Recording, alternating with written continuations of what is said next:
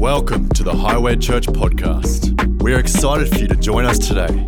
To find out more about us, visit highway.com.au. Some of us guys went away on Friday night and we went away and we camped out in the dirt and we weren't clean. I don't know about anyone else who was there, but I didn't see one toothbrush. I didn't see any soap. I didn't see any deodorant. All I saw was dirt.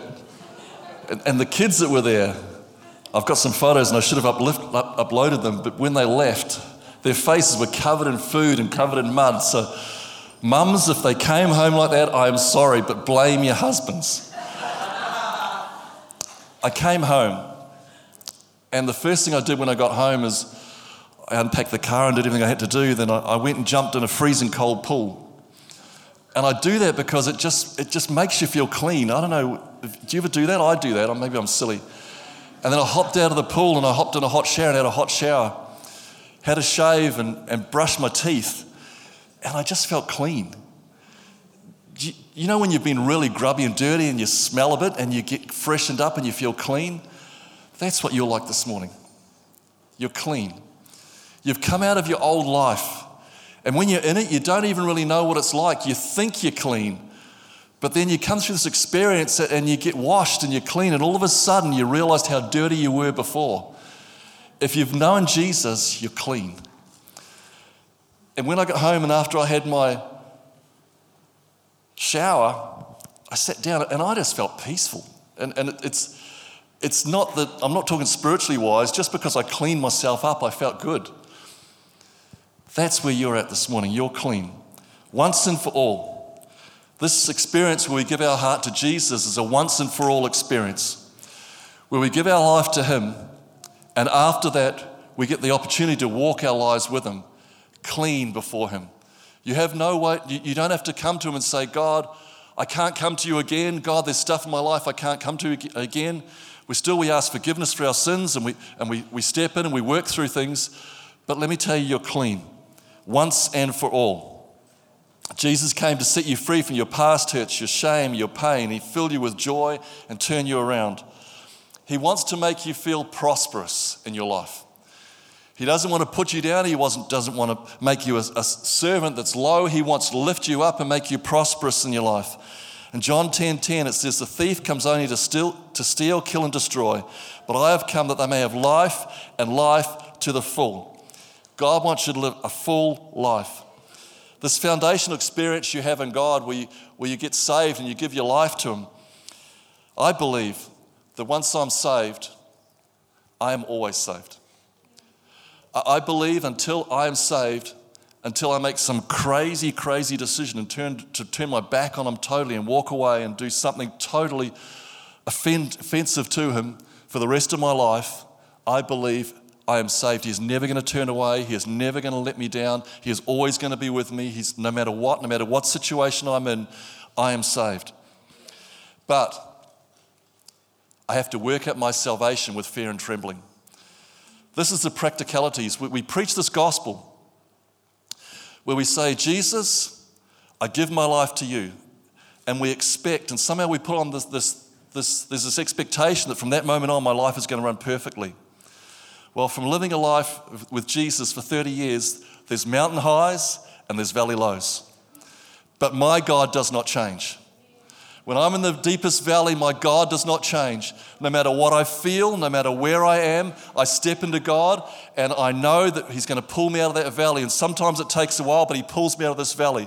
So can I tell you, for these people who are getting baptized, you're saved. Jesus is never going to leave you. He's always going to be there. But let me tell you, life is going to throw up some challenges. And when it throws up challenges, the only thing you can do is to refocus and turn your life back on Jesus. And as long as we keep our eyes on Him, the valley will soon disappear and the mountaintop will come in its place.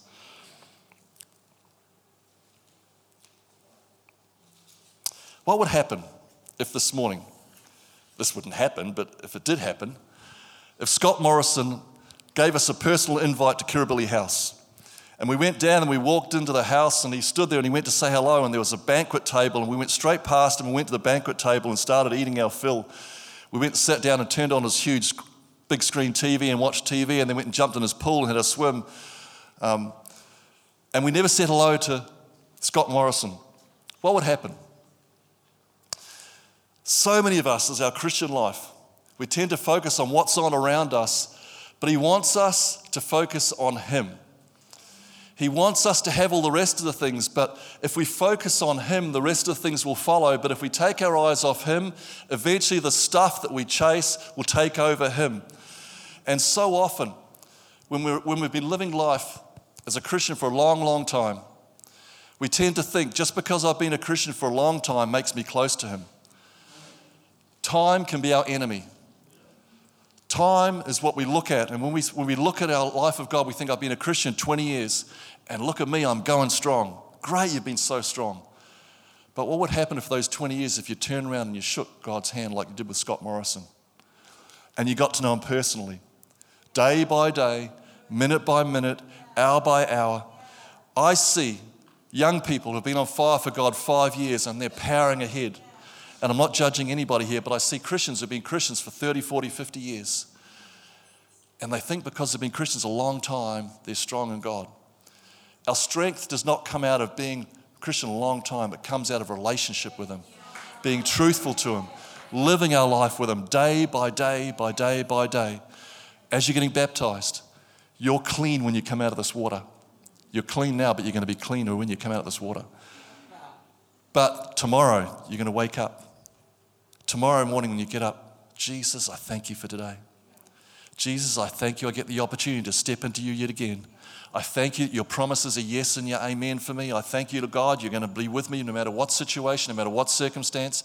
I'm overcome. I'm above and beneath. I'm not below. They're the circumstances we take. They're the faith statements we take every day of our lives. Can I encourage you? If your faith is waning a little bit, if you feel like the buzz has come off you, can I encourage you, step in. Step in, step in. The season, as Claire spoke about before, we're calling it Wake Up, but this season for us as a church is to become alive again. I believe that the things that we've let slip a little bit are going to come alive again in this season. I believe that you're going to see dreams and visions come out in your life as you press into him, as you choose to make a conscious decision to step into him. You're going to see things happening in your life, a closeness in your life that you haven't experienced before. I don't know if you're experiencing that. I'm experiencing that in my life. I want more. I want more. Claire is going through a bit of a health kick this week, and she's gone off chocolate. But I always say, once you taste, if you know what chocolate's like and you have a piece of chocolate, you want another piece and another piece and another piece. It's like that with Jesus. When you're experiencing him and you experience Jesus, you want it again and you want it again and you want it again. There's a hunger. If you've lost that hunger, may I encourage you, if nothing else you're going to hear this morning, take another piece of chocolate. Eat another piece of chocolate. Yeah, I hear that, amen. Choose, Lord. Choose him. Step in. Because Jesus Christ, he did not come to make bad people good, but he made to make dead people come alive. Yeah. I'm not claiming that one. That's from Ravi Zacharias. Jesus Christ did not come to make bad people good, because we can all try to be good. We can all try to be good and try to earn our way to him. But he came to make dead people alive. And that is what we are, and we follow him. We're alive. Our old man, our old life is dead, and we're alive in him.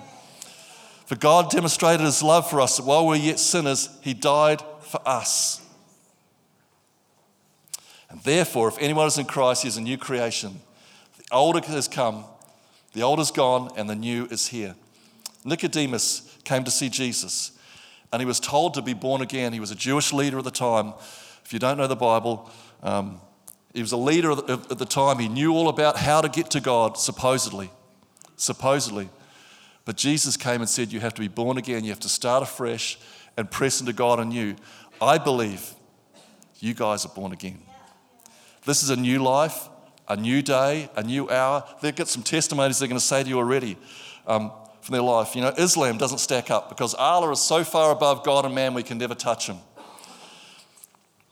The gods that a lot of this world say. They say you're God of everything, but there's really nothing personal in it. I believe in a God who is personal towards us. Can you imagine before eternity started, there was God the Father, God the Son, and God the Holy Spirit. Before even time came into existence, those three were co-eternal, perfect, in a loving relationship forever and ever and ever. They never had a fight. They never had an argument. They loved each other forever and ever and ever. Do you realize when you give your life to Jesus, it's like you're stepping into that family? And the same love they have for each other forever, forever, forever, forever is the same love he's going to have for you. It is never going to be broken. It is never going to change because they live together in perfect harmony. We have the opportunity to step into that relationship and be grafted in, as Claire said this morning, to be sons and daughters of him, into this relationship that is perfect, never fails. That is the God I serve.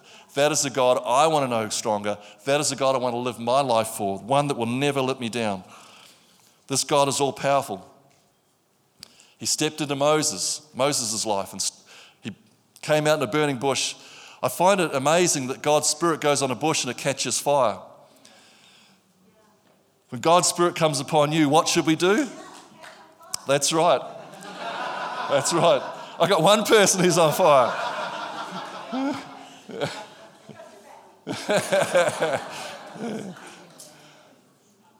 And God speaks to him in that fire. Have you had a time in your life where God's Spirit has come upon you and you've actually felt like your body's on fire? I have. I've actually seen flames come out of my eyes and sparks coming out of the end of my fingers and all that sort of stuff, which I love. But God, that fire doesn't go out. You mightn't feel the expression of it, but as you keep walking with God, the fire does not go out. It just keeps on going. And he speaks to you, just like he spoke to Moses out of the burning bush. He will speak to you out of that into your life. You know, Jesus, when he was on the earth, he made one very huge statement. He made lots of them. But he says, I am. I am. I am the way, the truth, and the life. No man comes to the Father but by me. The choice is for us. We can either think he's a liar, he's a lunatic, or he's Lord. This is the big choice. As we come and we get confronted with God, with the great I am, we have this faith step. We say, God, Jesus, you're either a lunatic, you're either a liar, or you're Lord. That's the decision we have to make today, and make it probably daily too. Is he Lord? When he asks you to step out and do something really crazy, God, you're a lunatic. Or God, are you Lord? This is a choice as we live our life daily with him. Is he Lord? Is he Lord of my life, being able to that I can trust? Because if God is, that first name is I am. And you know why they said that? Because he said I am because there was no word to describe him. So he just says I am. And he says I am, I am, I am. That means when life is tough, I am your support. When things go wrong, I am here for you. When you need a hand, then I am your leader and your deliverer. That is the God I serve. The God of the I am in your life, the answer for every situation, every circumstance. God is eternal. He's omniscient, he knows everything, he's omnipotent, all-powerful, he's omnipresent. That means he's everywhere. He's never going to leave us or forsake us. Like I said before, he was existence before the very beginning of time. Jesus made some I am statements. He says, I am the true vine, grafted in, just like Claire said this morning. I am the bread of life. When you need sustenance, he's there for you. He will sustain you in every situation. I am the light of the world. Can we turn the house lights off for a second? Not all off. But what happens when he says, I am the light of the world? Can you whack those right up? He illuminates. Darkness just disappears. There cannot be darkness when there's light. Can you see darkness? Because when there's light, there is no darkness. He's the light of the world, and when there's light, he illuminates everything around us. No more darkness in your life. He says, I am the gate. The only way to God is through the gate. Are we going to open up the door for him this morning and allow him to come into our lives? The gate. Through the gate into a life with him. He is the gate. He says, I am the gate. He says, I am the good shepherd. He leaves the 99 for the one. You're the one. Can I say to you, every single one of us this morning are the one. He leaves the 99 for the one because he says, I am the good shepherd. I am the resurrection and the life. And you know how he can say that? Can you tell me another man that was resurrected and came to life? He prophesied it before he died. He spoke about what was going to happen. And then he lived, he died on a cross, and then he rose again. A man who prophesied his own death. And because he walked it out, that means if we're his sons and daughters, we can walk it out. That means when we die, and when we finally take our last breath, we're going to go to heaven and we're going to meet with him there. But more than that, it means you can pull down heaven to earth.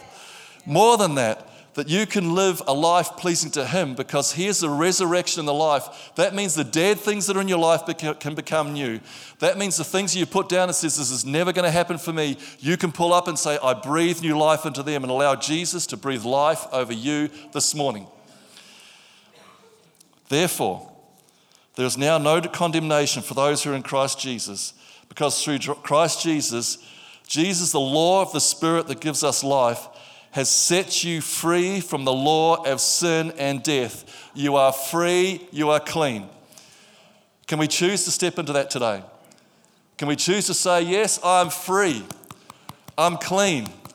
That means Jesus is with me. He's never going to leave me. He's never going to forsake me. He's all over me right now. Even as I stand here now, he's all over me. His Holy Spirit is all in me right now. Exactly what I need for the situation I'm in right now. Right now. Today, if you're coming to the service this morning and you feel like, just as I said, we went away Friday night and we felt like we were pretty dirty, and there's stuff in my life that I didn't want them, the dirt was on me, and I had a shower and I washed myself clean. If you're coming here this morning with stuff that you know is on your life that you don't want here, you have the opportunity to walk out of this place clean this morning. But it's your opportunity. He gives you the opportunity to step in through the gate this morning. But you've got to take the choice to step in, to meet with him this morning and allow his Spirit to touch you in whatever area that means to you. Later on, you're going to get the opportunity to make a choice of who you're going to follow in your life, either the light or the darkness. And if you allow the light to be turned on in your life, the darkness will disappear. It will disappear. Well, we're going to baptize some people this morning. Can we ask the worship team to come up?